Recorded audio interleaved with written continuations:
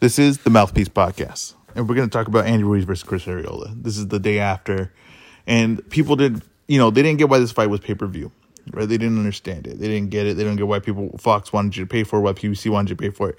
And the reason why is because it was entertaining. They knew it was going to be an entertaining fight. Not all fights that are the best matchups, like with the two best guys, highest ranked guys, are pay-per-view. That's not the case. That's not the way the boxing business model has been. It's always the most entertaining and the guy that can sell. Andy Ruiz can sell. Chris Arreola, Andy Ruiz are names, right? Especially at heavyweight. They stand out, and people are going to follow them. People are going to pay for it. Now, I don't know what the numbers are that it sold, but I'm going to guess it did all right. I'm going to guess it's oversold what you expected it sold. And it delivered. And the whole card delivered. It was a good card. And let's talk about it. Let's get into Andy Ruiz fight. Is Andy Ruiz, right? He got dropped in it. And I think because he got dropped in it, that people are just going to kind of be dismissive of him. But what I saw, right, and you have to look at it as a whole and everything that happened, is a guy that could do a lot of things at that weight that a lot of guys can't do. He boxed when he needed to box. He switched it up when he needed to switch it up. He countered. He went to war. He got more defensive. He did a lot of things. And you got to pay attention to Reynoso, right, when he gets a guy, and if they commit to him, like Oscar Valdez, right, they get better. Like Ryan Garcia, they get better. They improve over time. And if Andrew Ruiz can have the ability to do all these things that I saw him do, because I don't think he was expecting to pull all these tools out. I did not. I think that he thought he was going to be able to counterpunch, be aggressive, and counterpunch when Arreola was getting when he put pressure on Arreola. The Arreola would open up and he'd be able to counterpunch to probably end the night. And when he didn't have to do it, when he got dropped, right, and he had to get defensive, he had to change his style up because Arreola was reading with his right hand. It bring out weapons that it's just like not a lot of guys could do at heavyweight. Not a lot of guys are capable of. If you hear noises, it's Atticus. You should know. If you listen to this podcast, you know the drill with him. But yeah, so not a lot of guys are capable of, and he is kind of like a special talent. It really is. And if you took this fight and you say he got dropped, right, whatever, it's because Arreola came out with one of the best game plans, right, with Goossen. It was something that wasn't expected. He was going to box. And I told you going into this fight that Arreola can punch long distance. If any fighter here could punch long distance between these two, it was going to be Arreola. And that's what their plan was. They saw that Anthony Joshua had success with Andy Ruiz when he punched him at distance, when Andy Ruiz was coming in. And he did. He punched him with the straight right hand, dropped him. And that worked for a little bit until Andy Ruiz switched up the game plan, right? Because he had the capability to do that. And that was really the truth about this, right? Why is Chris Arreola who he is, and why is Andy Ruiz who he is, right? What's the difference to them? Well, it's because Andy Ruiz can do multiple things in the ring. Chris Arreola can't. And him boxing in that fight took all his energy, all his mental strength, everything to keep disciplined, to be defensive, and box in that fight. And when Goossen said, like, now we're going to apply the pressure, he doesn't have the ability to do that, to mix up strategies mid-fight. You know, when you talk about Conor versus Mayweather, one thing Conor said is that Mayweather had three different styles he can do. He was capable of doing three different things. That's because he's an elite fighter. He can do multiple things in the ring, and it's hard once you go in there to set a tone, right? I'm going to box. You know, the hard thing is, like, say someone's like a boxer, right? But he goes in there and he gets in a war, and then they tell him for 3 rounds he's in a war, and then they tell him start boxing. It's hard to get out of the energy that you put in the mental mind state is that you're already in a war to start boxing. Well, Chris Arreola was different. He boxed. Now it was time to go to war, and it was like he had to build up that rhythm again. It wasn't enough time.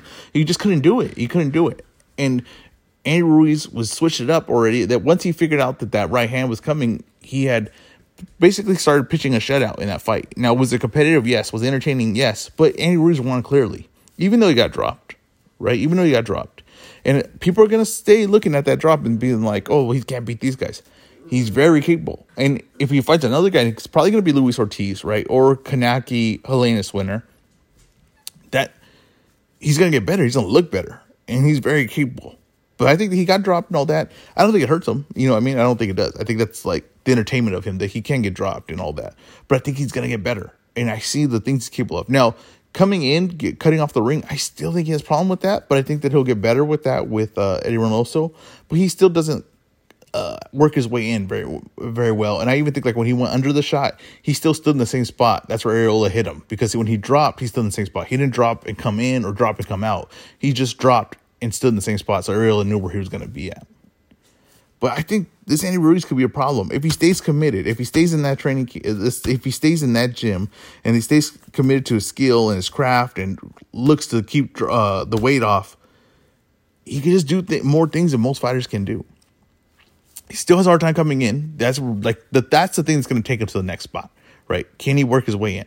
Undershots, defensively, offensively, can he find his way inside? Can he gain that ground? But the fact that he could fight going backwards now, that he could be defensive, he could be a counterpuncher. I just can't stop thinking about the performance, just thinking how good he looked. He looked amazing. It was a great fight for him. I think going next, if it's Luis Ortiz, that's a great fight. That's a great fight. And if this one sold well, then him and Luis Ortiz will sell well as well. And you have a pay-per-view guy. And in a time was really rare to get a pay-per-view guy. Like, boxing doesn't have a lot of pay-per-view guys. Right now, what does it have? Tyson Fury, Anthony Joshua, which Anthony Joshua's not really, to me, I don't even think he's been a pay-per-view guy in the States, right? So you got, Tyson Fury, Deontay Wilder, depending on the opponent, Tyson Fury, depending on the opponent, Gervonta Davis, Canelo, Earl Spence. Honestly, it's like about it. Like, pay-per-view stars in boxing, that's about it. Like, it's rare right now. So if Ruiz sells well on this, right, I'm talking about 200 to 400 buys, the next one will be on there too. And if it's Luis Ortiz, considered a better opponent than Arreola, then that's going to probably sell as well. So let's go to the undercard of this fight, right? You had Omar Figueroa versus Abel Ramos. And this one exactly how I thought it was going to go. I told you that Figueroa is off balance with his defense. He stays on one side. He makes too many mistakes. And the Abel Ramos is better than what his record shows or his past performances show. He's always competitive against all really tough opponents. And when the opponent's supposed to win, he does beat. And this is what he looked at. And he looked better this fight, but it's probably because of Omar Figueroa's, they were saying during the fight, like, oh, you can't hit him when he does that. You can't hit him when he does that. That's ridiculous. He's all on one side. And the problem is when he moves to one side, he really dedicates, he really goes to one side. He really what is that word I'm looking for? He really commits to one side. So let's say he's doing his head movement and then he commits all the way to one side, right? Well, when he commits all the way over the side and he's over his hips and over his knees, right, to that one side, and the guy swings at you, you have nowhere else to go. That means you have nowhere else to ride that punch out. So that you're just catching the whole brunt end of that punch. That's what started happening. At first it was working, but then after a while, the defense wasn't working with the offense because the shots when he got hit were full force, full brunt. And that's exactly what happened. Abel Ramos just started landing full brunt shots. And this was a beautiful chance for Abel Ramos to get back to a good fight at 147. Right, he can get a good fight at 147. He's entertaining. He has a good style. He's a talented fighter, and he has an impressive win on the undercard of Ruiz Arreola. So I thought this was exactly how it was supposed to play out. It played out. Now, does Abel Ramos have anything? Does he do anything fantastic? No. Right, so he's gonna have to be a guy that's just good at everything and solidifies his defense and fights smart and all those things. It's gonna be a tough route for him to be, a legit threat at 147. I don't think he'll probably ever beat that, but he can be a guy that's entertaining to watch, that could fight some of the top guys, and eventually probably be a guy for a prospects to get their shot to see if they can last with the top guys at 147. I really like this performance for him. I think Omar Figueroa is about done, honestly. I can't see it getting any better for him. I thought this was kind of like a win or go home type of fight. I'm sure Figueroa will, probably give it another shot, another go at it, but you're going to start seeing him on prelims and stuff like that because he has not showed up against top competition. Next fight we got is Sebastian Fundora versus Jorge Cota. And Sebastian Fundora, I knew he was going to win. I put a big bet on him for this fight, right, with my fake money, real bets. And he has the makings to be special, right? But this kind of performance, right, even though he won in a dominant fashion when he got to it, he just still got hit, right? And because of his height and he can't go under shots, he will at moments be defensively liable, right, on the inside because he's kind of in the same spot. And if he opens up a combo, he can't move. He can't go into the shots. I knew he wasn't going to be able to go into the shots of Jorge Cota. And Cota landed some good shots. And I'm not saying Cota doesn't land on everybody, but I'm just saying, the top of the top, you can't get hit with big shots like that. Not from Charlo. Not from,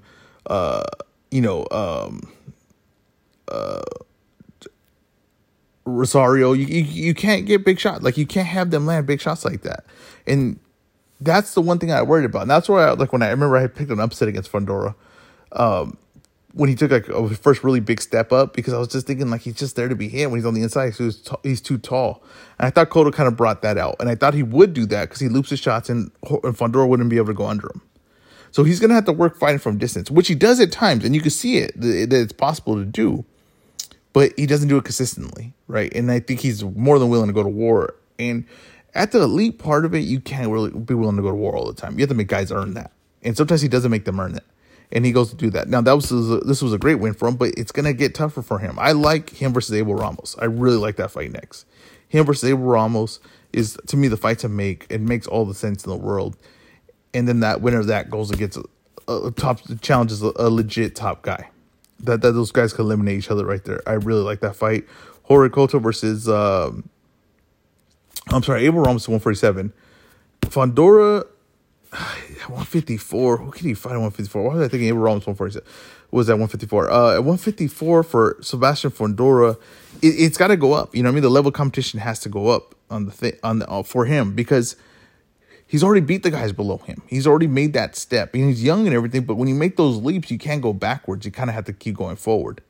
So I don't know who they match him up with. There's a lot of guys, but a lot of real good guys at that weight class. You know what I mean? What about, oh no, I know you match him up with. Who's the guy that, Perella. You match him up with Perella. Perella just got the draw against Tony Harrison. Yeah, you match him with Perella. That fight makes a lot of sense. And they're both two tall guys, and Perella wants to box. And Fundora is going to look to come forward. I think that's a really interesting fight. I really like that fight, and I think that's one that should be made. I'm going to say that right now. Fundora is all going to be whether he can both fight on the inside and box. Can he consistently get being able to fight on the outside?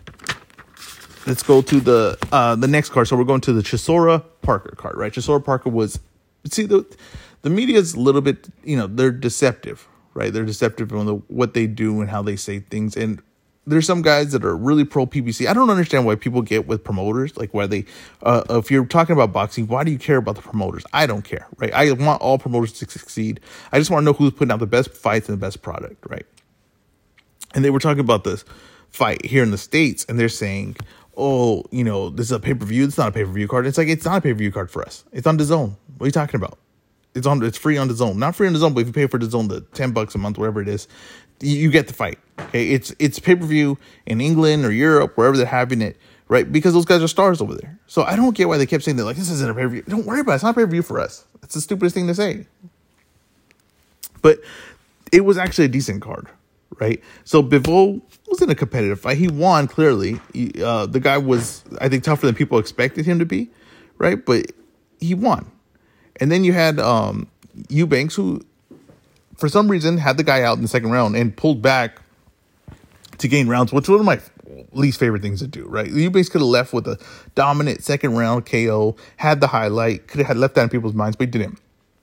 And he ends up like in a lackluster 10-round decision, right? So that was a huge mistake, I thought. But the fight that, to me, the Katie Taylor, Natasha Jonas, and the Chisora Parker, to me, made the fights all well worth it. Even if you paid pay-per-view, Katie Taylor, Natasha Jonas paid for it alone was your pay-per-view worthy, right? And I knew that going in. This was my fight of the weekend. I thought this would be the best fight of the weekend. And what you had was Katie Taylor versus Natasha Jonas, and why I picked Katie Taylor to win this fight was the exact same reason she won. Now, I said, right, when I bet this, right, I said it was, I believe it was plus 600. Let me see here. Yeah, minus 600 for Katie Taylor. And I said that, yeah, put a big bet on it, but it's a for sure win. But I thought it'd be a competitive fight. And that's like kind of like counterproductive of it. You know what I mean? Like that doesn't kind of make sense. But the way the fight played out is exactly how I thought it'd play out. I thought Natasha Jonas was going to be tough in this fight. But I thought Katie Taylor is the bigger person. She's faster, right? She's more active. And for all those reasons, right, and her having the size advantage, that I knew Natasha Jonas was not going to be able to put her out. So then over the long haul, that's going to win the decision for Katie Taylor every time. And that's exactly how the fight played out. Even though it was competitive, it played out exactly how I said it would play out. Now, Katie Taylor, I think that Natasha Jonas exposed something, right? Because she has that, she kind of just punches 1-2s like all day. And she just tries to go fast and sprint on you. But the problem is that you could time it. And Natasha Jonas was timing that like pretty bad, right? There was at points it was pretty clear Natasha Jonas was timing in. There was points where you're worried, like, oh, she's landing pretty big shots. Is Kate Taylor gonna, be able to withstand these? But Kate Taylor's size and her skill and her heart pulled through late rounds, especially, and she just muscled her way through a decision. That's what she did. So Natasha Jonas, who's a very talented fighter, very skilled, just can't seem to get over the hump. And I think it's because she lacks the physical traits in these kind of fights where she could be game changing, right? Where she lands a big shot and hurts someone, or she's able to flurry out someone. And I don't know if she ever gets that. Maybe she started off too late to, build other tools. She's a very, very skilled fighter, but there's other things that she needs to add dimensions to her game. And Katie Taylor's just kind of going to beat you on her speed, her willpower, her fast feet. She's going to beat you on all those things. And Jonas, she had moments in the fight, but Katie Taylor, like I said, she has those God-given things that really push her over the top. Now, Katie Taylor, I would love to see her fight Terry Harper. I think Terry Harper's a little smaller than her, but I think that's, to me, is a really good fight. Michaela Mayer's a really good fight. Amanda Serrano is a really good fight. There are fights for her there, right? And especially with Natasha Jonas, too, is she has those fights there. These girls, if they have to all fight each other and fight each other over and over again, they should do that because the skill level and everything, it makes it entertaining. That's what you have to do. If the depth's not there, then they all got to keep fighting each other. And if there's money to be made for it, why not? Right? Natasha Jonas should definitely get another chance at Kate Taylor or another chance at one of these girls, right? Even, who's there is McCaskill too. So all these people are right there in similar weights that are close to each other. That fight definitely these fights definitely have to happen. And I see, I see the next wave of, stardom for the female fighters. And I was excited. I thought this was the best fight of the weekend. This is, a candidate for fight of the year, in my opinion. Now, I don't know if people feel that way, but I just thought, you got to put in skill, too, when you put these fight of the years. Now, I'm sure there's a lot of fights, right, where there's two guys and their skill level so low that they just slug it out, right? And I know people will say, oh, that's fight of the year. I don't think so. That's not how I put my fight of the year. My fight of the year is most action and with plus highest skill level. I want both. That's what usually, like, I remember Paul Williams versus Sergio Martinez was my fight of the year when that fight happened.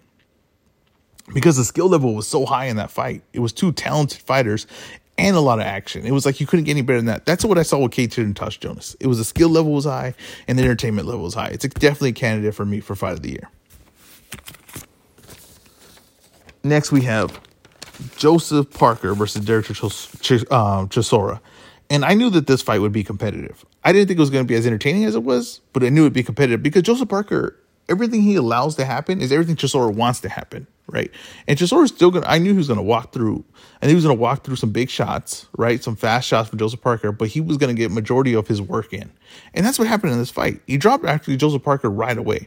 Now, the behind the head shots were pretty rapid in this fight, but it's pretty questionable too if you got the guy's turning his head on purpose.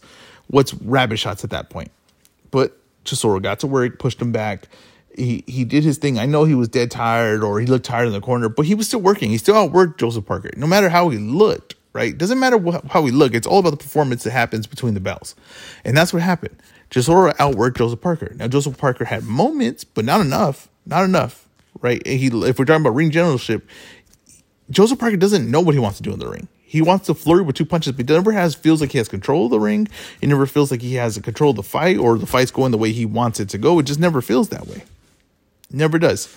So, to me, I thought it was a clear Derek Chisora win. I think Derek Chisora felt that way. Eddie Hearn felt that way. Some people disagreed, right? They had it closer. The scorecards were ridiculous. The scorecards had Joseph Parker in a landslide. Horrible scoring. And if England and Europe and all that don't change that, right? And we have to change all around in boxing. To be fair, it's not just them. But I'm just saying that people are going to be less likely to go fight, across the pond if that's the kind of scores that we're getting.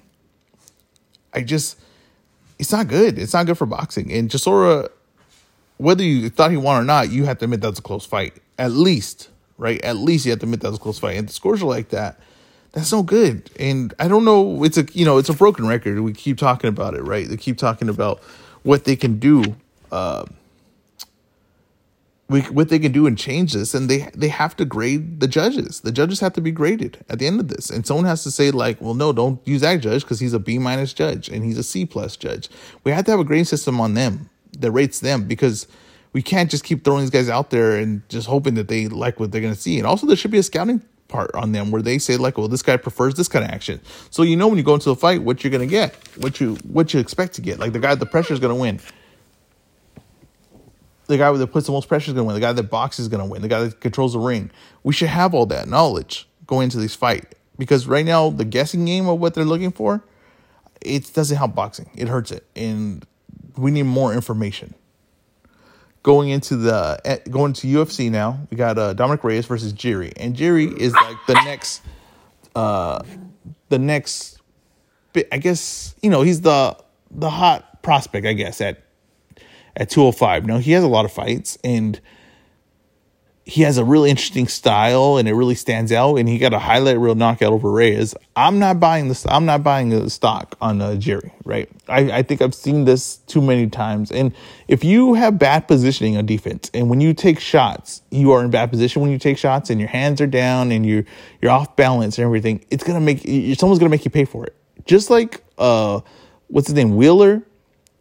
What was his name? I think Wheeler, right? Just like him, just like a few guys, right? Like Gaethje when he first came out.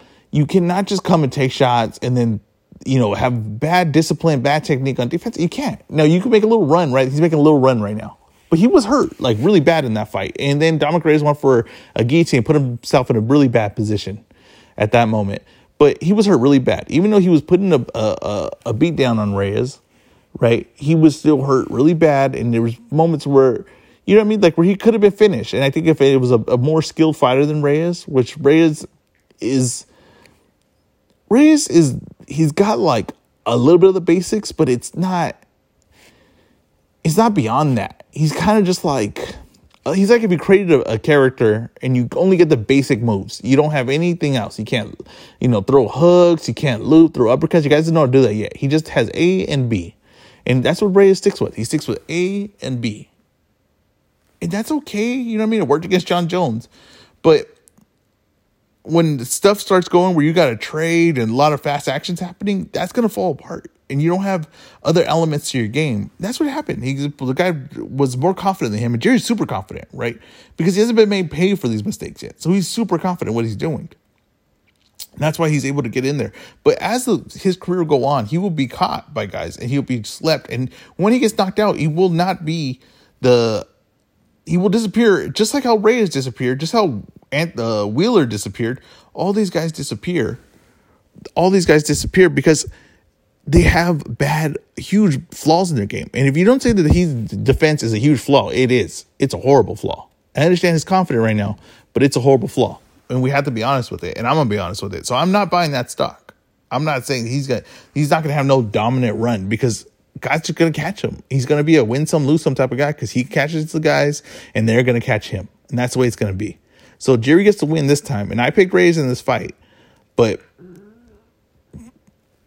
I see it. You know what I mean? And Reyes falls apart because he doesn't have other dimensions to his game. He doesn't have anything creative to his game. He's kind of just really basic. And when the guys start flirting on him, he kind of, you know, reverts to like amateurism and panics, and his guard gets pierced through, and he kind of just takes shots. So I think Jan would be problems for Jerry. Honestly, he's more he's a little more patient, but he hits really hard. And I think that if you're gonna take shots from him like that, and you're gonna try to ride him through like that on your chin, I don't think it's gonna work against Jan. Honestly, I think Jan would probably sleep Jerry. But we're gonna see going forward. I think Jerry, he's close to a title shot because 205 is kind of, you know, no depth in it whatsoever. So he's close to a title shot. But you got Jan versus Glover, so he's probably going to have another fight. I mean, I can't even think of who's at 205 for him to fight. You know what I mean? 205 is pretty thin. It's a really thin weight division. But because it's so thin, he might get a title shot. You know what I mean? Honestly, he might get a title shot. I just cannot see that work against Jan, who hits hard and takes a good shot himself. Right? So he's not going to fold like Reyes did. I'm actually really interested to see that fight, because I know the hype train's about to start on Jerry, and I'm just not going to buy it. You guys hear me right now. I did not buy a ticket for the hype train for Jerry. Okay, let's get to my fake money, real bets, right? My fake money, real bets. So I went Taylor over Jonas, 500K minus 600. That won me 83K. It was a competitive fight. I understand. At points, it was, it's for minus 600. You'd probably say at points it was, risky. It seemed like. Not to me. It kind of went the exact same way I thought it was going to go. Fundora over Kota. Now, that was competitive, and Fundora did get hit with some big shots. I told you he was going to get hit with big shots, but I knew that over time, Kota got hit with way more big shots. He was way more open defensively. I knew Fundora could do more. So I took him 500K at minus 1,000, so that won me another 50K. Abel Ramos over Figueroa. I took that 100K minus 160. I told you that Figueroa got hit too much, and Abel Ramos was too disciplined and hit too hard and put shots and it had a good offense to put it on Figueroa, and I knew Figueroa wouldn't last past those shots. So that won me 63K. I did have a parlay, right? I had Taylor, Chisora, Fundora, Ruiz, Ramos, and Reyes. I was close on that. That was 17K plus 1,033 to win 176K. Chisora should have won that decision. He got robbed. Fundora won, Ruiz won, Ramos won, Taylor won, and Reyes had Jerry hurt. And he went for a stupid guillotine, and he tried to muscle it through, even though there was an arm in between them. He tried to muscle that through, which that guillotine almost rarely works, where you have the arm in between the hold. So I was closer on that. That one almost hit. That would have been 176K for me. But that's all right. I walked away. I minus 17, but I won 63.50, so it's 113 plus 83, so 196K minus 17. So 179K I won this weekend, right? So I'm now up, I think I'm like 1.3 something, right? I'm up from, I remember I dropped down. I know I started at 1, but I dropped down all the way to 3. So I'm back to 1.3 something. Okay, I won basically $1 million in bets. And remember, I know you're saying, I'm not betting that much. I know if you bet 60, it's still winning something, right? And so if I get to 2 million, I would have doubled whatever you betted. You gotta understand that. You gotta use a scale to it. So I'll be back later this week. Got more fights coming this weekend, of course, and Canelo fight this weekend. So I'll break that all down and show you how Canelo's gonna win that fight, because Canelo's gonna win that fight. I get a spoiler right now, but I'll tell you how he's gonna do it. Thank you guys for listening.